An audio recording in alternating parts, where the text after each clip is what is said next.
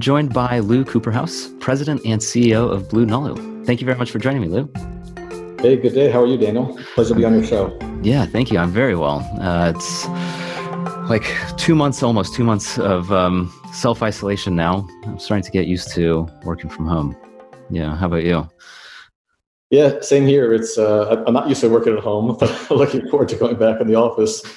But fortunately, we're able to just maintain our efficiency and getting the work done, but just in a different way.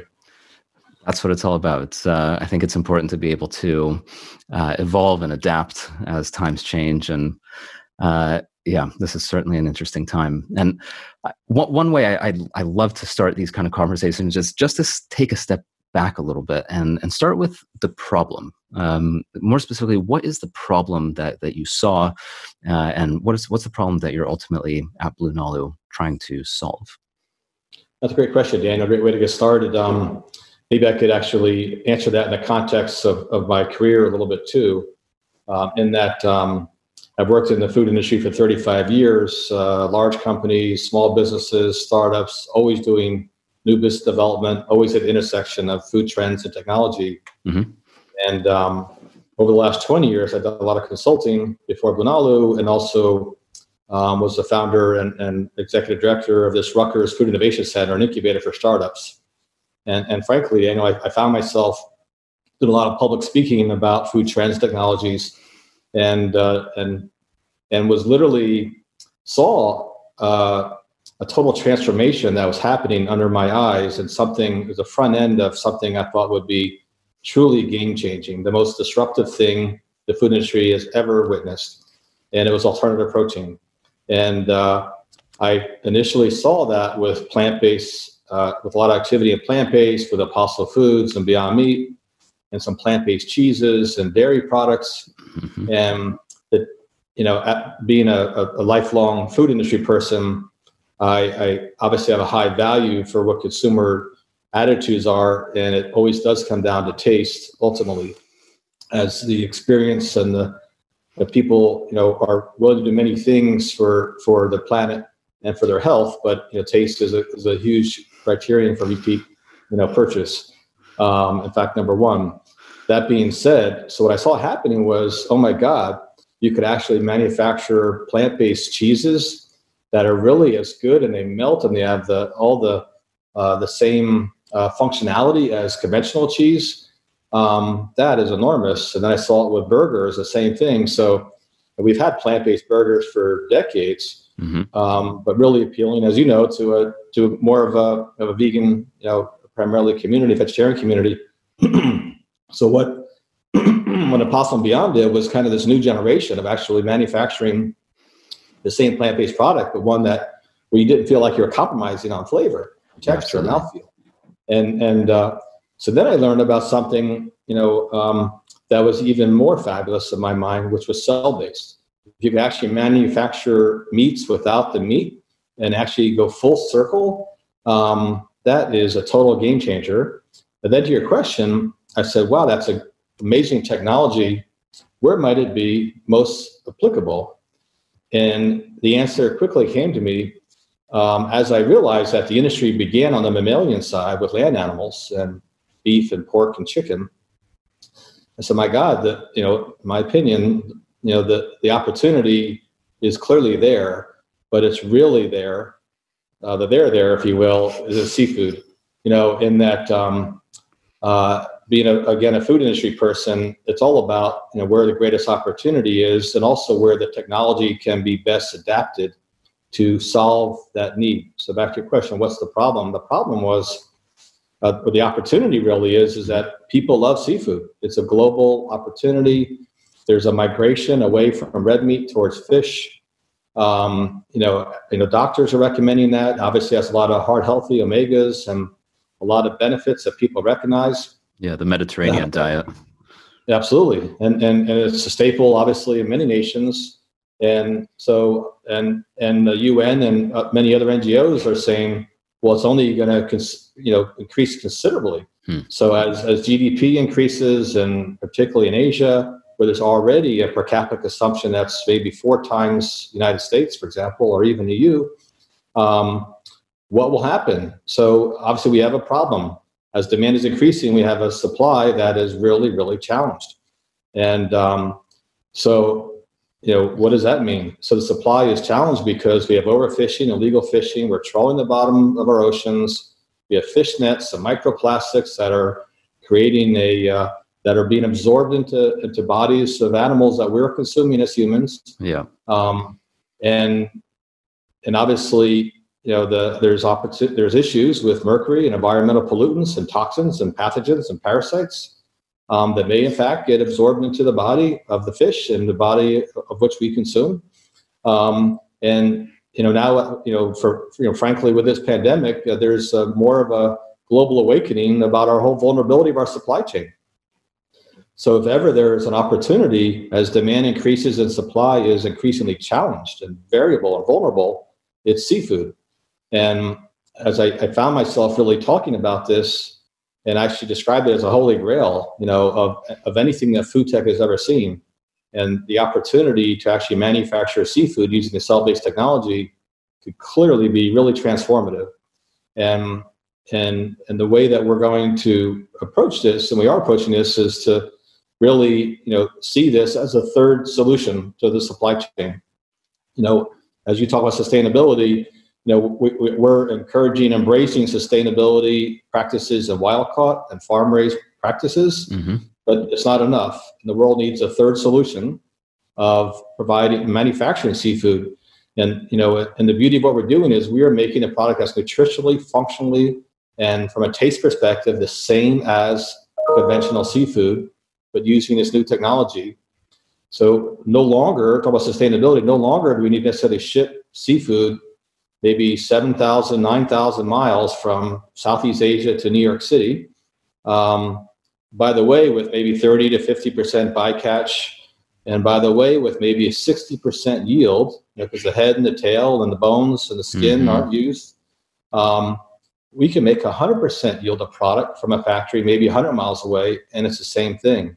And it creates stability, security, and of course, it ends the animal suffering issues that occur in very frequently in this industry, and gives consumers a new choice to have a product that has all the benefits of seafood, but without any of the negative consequences that might be associated with it. Yeah, it's fantastic. I mean, you've mentioned a lot of issues there, both from an environmental standpoint as well as a human health standpoint and animal welfare. When I was doing the research, the thing that jumped out at me the most out of anything was that an estimated 1 to 3 trillion fishes are harvested commercially for food. That is so much. I mean, I can't even fathom what that actually means. I just know that it's a lot, a boatload. I mean, it's crazy. It is crazy, and no wonder we're overfishing. Yeah, and frankly, in this whole field, Daniel, it's hard to get good data because even the word harvesting is confusing, because there's an awful lot of what's not really thought about by many people around the world is the word bycatch. What does bycatch mean? Bycatch means that I'm out fishing for example, tuna, and I'm maybe dragging these large nets out there to catch in a territory that I might typically find tuna, but there's obviously a lot of other fish that mingle, and birds too, and all kinds of things are caught in these nets. And obviously we might have heard about turtles and dolphins and other animals too. But that number, is estimated to be anywhere from 20 to 50% of for every, for example, 3 or 4 fish we catch, maybe 1 or 2 of them are bycatch. Wow. And sometimes, and I think typically, they might be thrown back in the water and they don't necessarily survive. And given the effects of that whole process. So that's why, back to the number of the size of the whole harvest each year is complicated. So they only have estimates, but it's staggering, and is frankly the number one source of animal lives that are go into the consumption for humans in our diets. Yeah, it's crazy. Yeah, there's something very, very sad about that. It's different when if you're like fishing for your own food and you're catching one fish for dinner, or even a couple for like a day or two. When you start thinking about all of that, it's heartbreaking. So the way you're solving it is through something called cellular aquaculture, and you mentioned this word cell-based. What exactly are we talking about? Yeah, we actually prefer the term cell-based, but we use cellular aquaculture to kind of describe it in a more generic way. But cell-based is I think, frankly, resonates because people have become familiar with plant-based, meaning that it has the same experience as meat, but it's using plants. But in their case, it's more of an analog because it's not representing functionally and structurally and at the DNA level the meat that it is. So we are different than plant-based because we're, in fact, not just replicating, we are manufacturing, in our case, seafood directly from fish cells. So to answer your question, what we're doing and others in this industry are doing is truly amazing. We're literally taking a biopsy, a sample from an animal, whether it's a cow or a pig or a chicken, in our case, a species of fish, mahi-mahi, red snapper, yellowtail, tuna, and we're isolating either muscle cells or fat cells or connective tissue cells. And these are the cells that are typically found in the seafood you consume. So if you and I were out to dinner and we both ordered conventional seafood, we might say, "Oh, it's a really lean piece of fish. Tastes really great." Or you might say, "Well, I like black cod. It's got a little more fatty flavor, more mouthfeel." Yeah.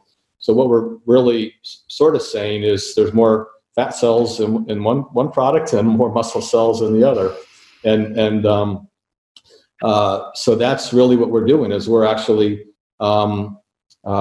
manufacturing a seafood product that is in fact the same in every characteristic as conventional seafood, but via cells that we extracted, and then what we do is we're growing them in really large volumes. So if you were to walk through our factory of the future, you would think you're in a microbrewery. So you would see large stainless steel tanks. You don't have beer in there or wine in there and yeast fermentation going on or something like that. But instead we have fish cells that are being bathed in nutrients and growing to larger and larger volumes. They're doubling, and they're making large volumes of these cells. And then we're actually forming these cells into a fillet. Crazy as it sounds, but we're actually able to simulate the same characteristics as seafood that you might consume. So if we're making mahi-mahi, it's from mahi-mahi fish. We're making red snapper, it's from red snapper fish cells. So we're literally kind of taking some of the same building blocks that are in the fish that we love and actually just growing them in large volumes and putting them back together again. That's absolutely incredible. So, I mean, so the final product, because it sounds like there's a couple of steps in between, and we don't need to go into the technical details. So as far as the final product, I mean, could I, when it's ready, could I actually order like a tuna steak and have that? Yeah, absolutely. So it's a great question because what we're as we start this business, it's obviously nobody's ever done this before. It's very groundbreaking. Right. But we're absolutely focused on just what you described, the fillet. It's where there's a lot of industry growth, a lot of industry interest, and it's something, frankly, that's arguably next to impossible to do at the plant-based level. So as we're looking to make a difference and create a more sustainable global solution for seafood, we really want to focus not on like the patties or the ground products, but actually focus on what is frankly more difficult, the fillet. Mm-hmm. So we can, in fact, how do people consume seafood today? Well, actually, it's really three primary ways if you look at it holistically. One is we might cook it. So what does that mean? It might be batter bread and a fried or pan fried, whether it's fish and chips or whether it's just a pan fried fillet, or it might be grilled, very common in many fish, with some seasoning, or seared. It might be steamed or poached, and it might be prepared a lot of other ways in which it's heated. Secondly, it might be eaten, if you will, through a raw acidification step. So what I mean by that, so if I'm going to make a poke or kimchi or ceviche, so what I'm doing is I'm marinating that product in a like a vinaigrette type solution, if you will, or lime juice or whatever, but it's an acidified solution. Yep. That has the effect of cooking the product, through this acid process. And the third way is you might just eat it raw if we're obviously at a sushi restaurant, for example. So what we've been able to accomplish, and to your point, is to actually last December we did our demonstration event. We believe was the first of its kind globally, where we were able to demonstrate a cell-based seafood product that functioned the same as conventional seafood in all those three characteristics. We did various methods of heating, used various recipes for acidification, and then we prepared it in the raw form, and it had the same structural integrity, the same cookability, the same characteristics in every way as conventional product. The test product we did was a species called yellowtail amberjack, commonly found on the West Coast, but certainly throughout the world. We're so excited, candidly, because we didn't know either. So we obviously did everything that we thought would work, and then when we heated it up and it smelled like fish cooking, so my God, we've done it. It's working. It's working, and so obviously it's very gratifying. Oh man, that must have been so exciting. Huge milestone, and now where we're at is to continually evolve our process and our technology so we can get to larger and larger scale and ultimately launch in commerce. Yeah, that's amazing. Did you have a chance to taste it after it was cooked? Internally, we have tasted it. It's not appropriate for us to do a public event, given that the product needs to go through the appropriate FDA. I see. Yeah. Regulatory pathways, but internally on the development side, yes, we have tasted it and tried it and measured it and analyzed it in every possible way. Looks like fish, smells like fish, tastes like fish. Under the microscope, it is fish. It's incredible. And it's exciting. So I mean, off the back of what you just said, and I asked Paul Shapiro about this about 5 times when I spoke with him, and I think it's worth asking anyway, just because people think about this. Is it really fish? Like, is it fish? Fish. No, and it's not an analogy that I really love, but this technology was at one point early on. It's not a very attractive term, but it was called in vitro. Okay. So the argument is, just like human beings can be born outside the body in a different way, they're still humans. We all love them, but same thing. So we're just applying it, a finished product, in that case a human, in this case a seafood portion, not a living animal, but just a fillet that was prepared a different way. And frankly, food technology is used. People don't think about how hot dogs are prepared or processed cheese, and certainly, even a lot of plant-based products might have a lot of highly processed ingredients in there. People, are just looking for the benefits that they seek, and we all have different, benefits in mind. So this is really, if you kind of even think about beer or wine, it's, if you kind of get into the weeds or kombucha, it's a little different. Yeah. and yogurt for that matter. So I think there's just the processes by which we produce foods are unknown to many people. This too, is different, but it too shall pass. It'll become, it's cell-based. In fact, what we're offering, in fact, is benefits. It's the same conventional seafood product, but without concerns for mercury, or microplastics, or toxins. So we feel this is, as we describe it, it's healthy for people, it's humane for sea life, and sustainable for our planet. So, it's a trifecta. It's a triple win. It's incredible. So this area, kind of broadly speaking, is called clean meat, right? Why is it called clean meat? So we don't refer to it as clean meat, and actually that name was, we call it in vitro, and then the technology was called clean. We actually just like cell-based because it's more descriptive. It's more generic, if you will, because a clean meat to and I actually come from the meat industry, my background, and the food industry in general. So we don't want to imply that, any other practices are unclean by saying something else is clean. I see. So, cell-based is just a nice vanilla neutral term that, nobody can be offended by. It's just a descriptive term. Similarly, we don't want to call lab made. It's not made in a lab, it's made in a factory. So lab made is derogatory towards our industry. Everything came from a lab, whether it's cereal on your breakfast or whatever you might have for lunch or dinner. It all started in R&D in some lab in some food company, and I come from R&D.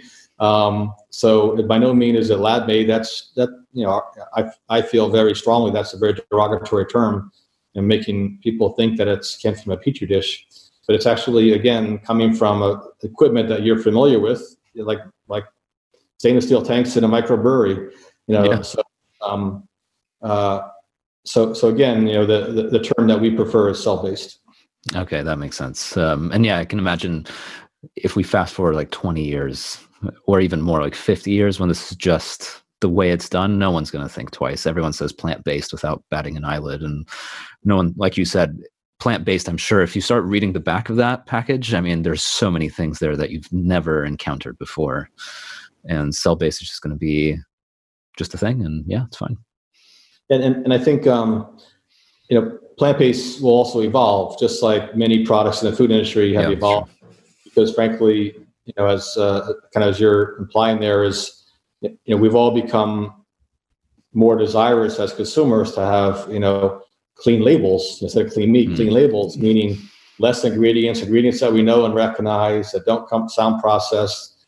So there's been a tremendous movement, again, coming from the food industry towards, eliminating, unnatural or highly processed, refined ingredients with ingredients that we're very familiar with.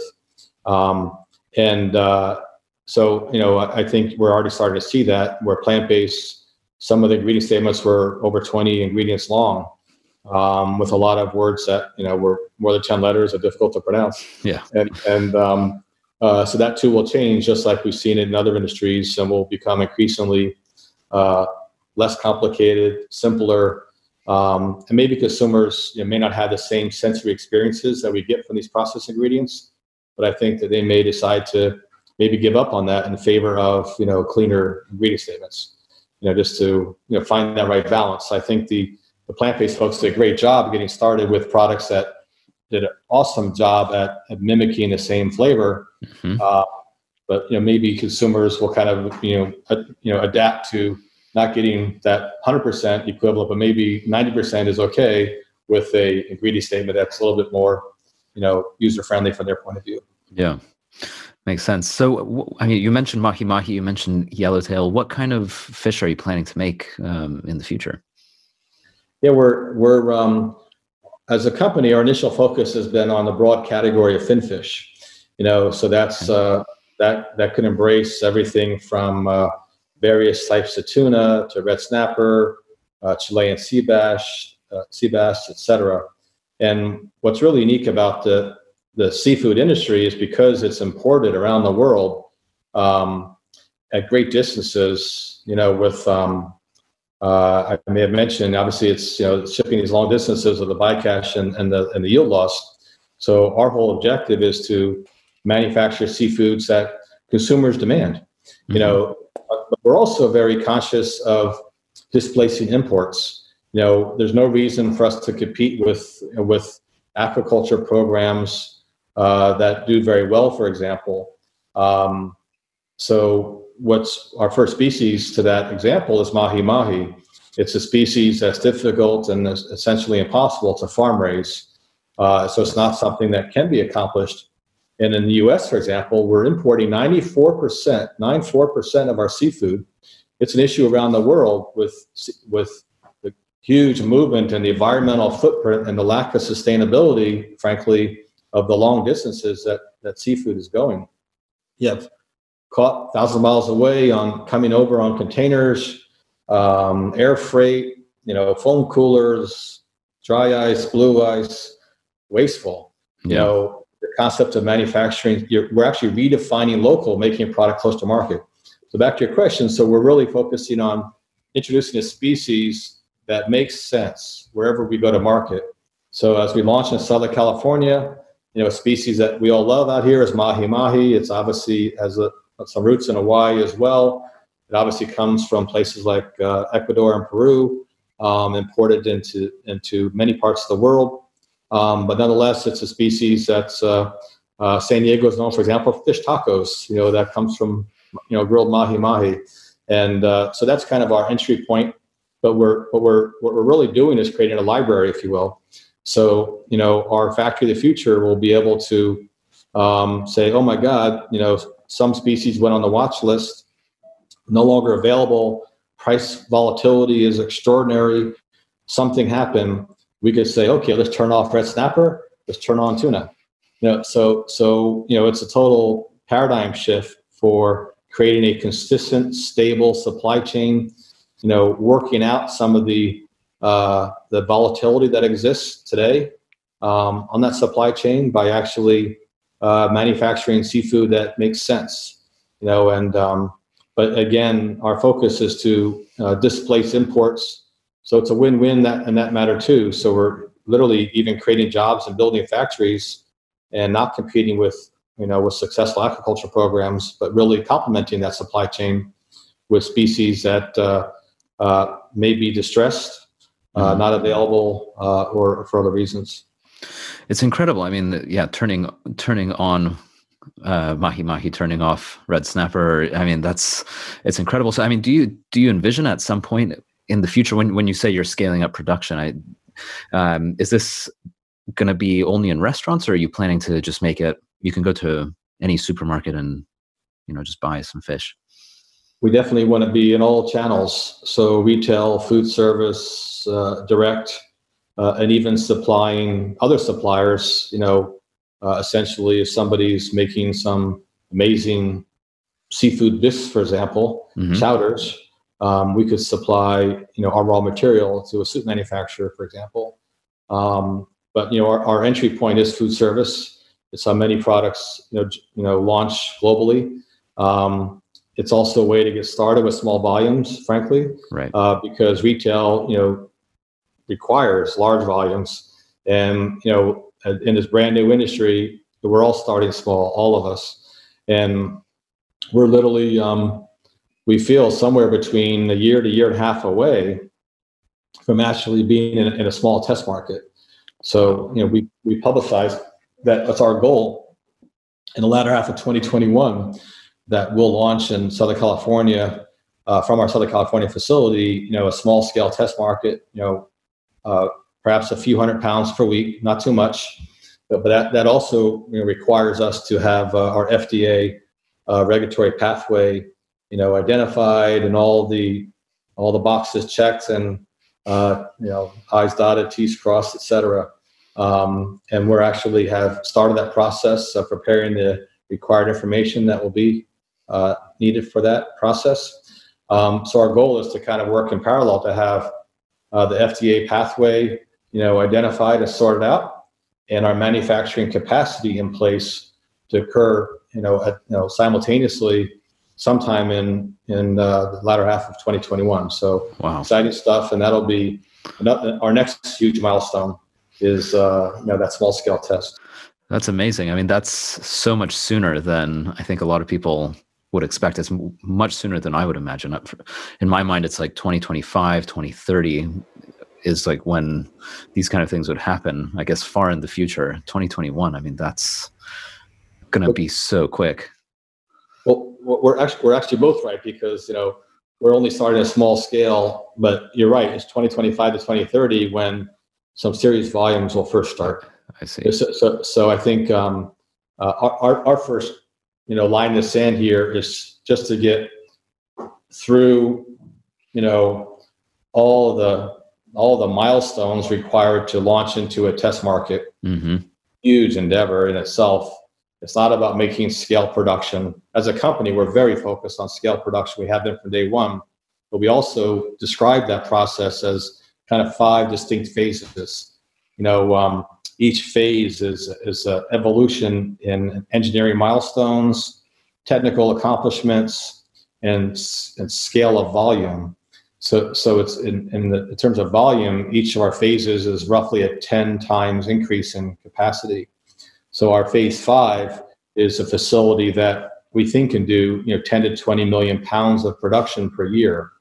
So back to your point about 2025, 2030. So we're seeing that first phase 5 facility, and perhaps several of them, launching during that latter half of this decade. So the first of which will hopefully happen towards the middle of the decade, 2025-ish, and then several more to follow, hopefully quickly thereafter.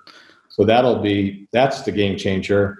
So now we're starting to see some real market penetration, and doing some large scale introduction of the product. Yeah, I mean, that's incredible. Those are big dreams. I mean, I think you have to have big dreams to really, well, when we're dealing with 1 to 3 trillion fishes being caught every year, you have to have big dreams, and it's a big issue that requires big solutions. And I think this is the way that you're planning this out and working on it is the way forward. I mean, you just have to. There is no other way to reduce the amount of impact that we have on the oceans. You're absolutely right. I mean, if it's been, we recognize from day one, we need to find a solution to feed the world. Yeah. This particular seafood, it is an absolute global problem that needs to be solved. It's a classic demand increasing, supply at best stable, but increasingly compromised and increasingly vulnerable, because land animals, if you think about it philosophically, they're on land. I can see them, I can count them, I could test them. Yeah. Sea animals are coming from typically the wild, but even in aquaculture, there's issues that occur by having the proximity. We talk about, distance, social distancing for humans at this point in time. There is not social distancing for sea animals in aquaculture. So they could, diseases could go from one to the other reasonably quickly versus what would occur in the wild. So in both situations, there are, opportunities for improvement that we see cell-based, being that solution for. And but yeah, we have to do something, and as you mentioned, it begins with a dream and, and a vision. Yeah. But then that leads to a strategy. And when we really, put together our strategy, it was one that we said, in order to accomplish this, we need to really look at holistically at how do we get there. And we said there's a significant accomplishments that need to happen on the biology side, mm-hmm. significant on the engineering side, operations, process development, food safety, regulatory, and of course, consumer adoption and awareness and communication. So as a company, we focus on all of those in parallel with a very lean team. Let's figure out how to get these cells to proliferate. Let's do this without genetic engineering. Let's do this across a wide array of species, both freshwater and saltwater, mm-hmm. creating really a platform technology. So we're not focused on one fish, but really a supply chain solution. To your point, there's 1 to 3 trillion fish. Let's go after the fin fish. It makes up a huge component of that seafood supply. Obviously, crustaceans is right behind that. Yeah. But let's start off with and find some commonalities where they exist amongst different finfish species, and really go after this very aggressively, and also work on the regulatory side, work on the engineering side, think about what large scale production looks like. And the genesis of our company was really being very thoughtful about how do we do this from the get-go, focus on success based on scale, based on reducing costs as much as possible, and creating as many factories around the world as possible, as quickly as possible. So it's not only has a huge impact on sustainability, but it also has significant economic return as well. Yeah. So it's been we're excited by our growth, but there certainly is a pathway ahead of us. Yeah, there's lots of work to be done. I mean, do you think that at some point in the future you could completely displace seafood as we currently know it? I mean, could there be a point where people are just like, you know what, the ocean is too polluted. I'm not into mercury and I don't like plastic. I just want to eat pure fish. And could there be a point where basically actually fishing becomes obsolete? We don't necessarily see that at all, because obviously many communities around the world rely on fishing for their own economic viability, and many so I don't see it ever going away. I guess the question is really more about commercial fishing. So yeah, I suppose so. Yeah, one of the projections, one data point from one study talks about between 2025 and 2040, this one study predicted a 41% annual growth rate for cell-based seafood from a baseline of 0, representing by the year 2040, just 2 decades from now, 20 years, 35% global market share of all protein.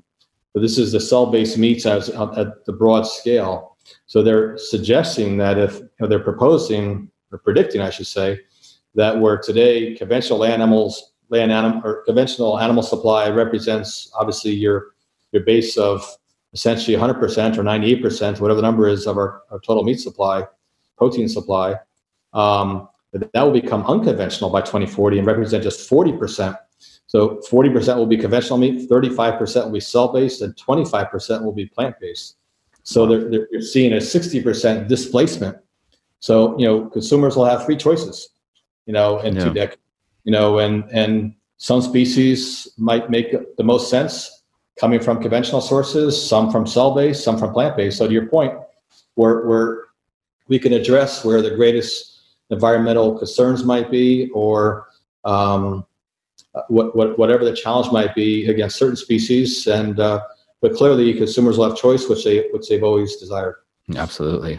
One thought that occurred to me where there could be a really interesting opportunity is to create either you were saying this earlier, endangered fish or currently illegal fish. I mean, there are certain species that are illegal. I mean, one that came to mind is like whales.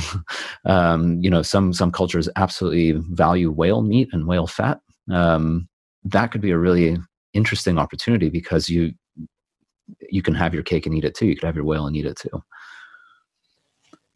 We could. We're also very conscious of not necessarily entering into a business sector and creating more market demand for something than currently exists. So we don't necessarily want to inadvertently threaten whales by creating more awareness around whale meat from cell-based, and some people might then start to consume it or try to consume it from today conventional sources. So this whole industry requires a lot of thought, and to really focus on the species that really make the most sense, and have the greatest possible impact. That makes sense. Yeah, that's a really good point. Certainly wouldn't want to road to good intentions, right? Lou, thank you so much for your time. I think the work you're doing is absolutely phenomenal. I would love to see what the world looks like in 10, 15, and 20 years from now. I'm sure the fish will be absolutely delicious. And I can't wait to test it out. And so when if anyone's interested in learning more about Blue Nalu and wants to maybe get in touch, or if they want to just be updated, where can they learn more about you and hear more about everything?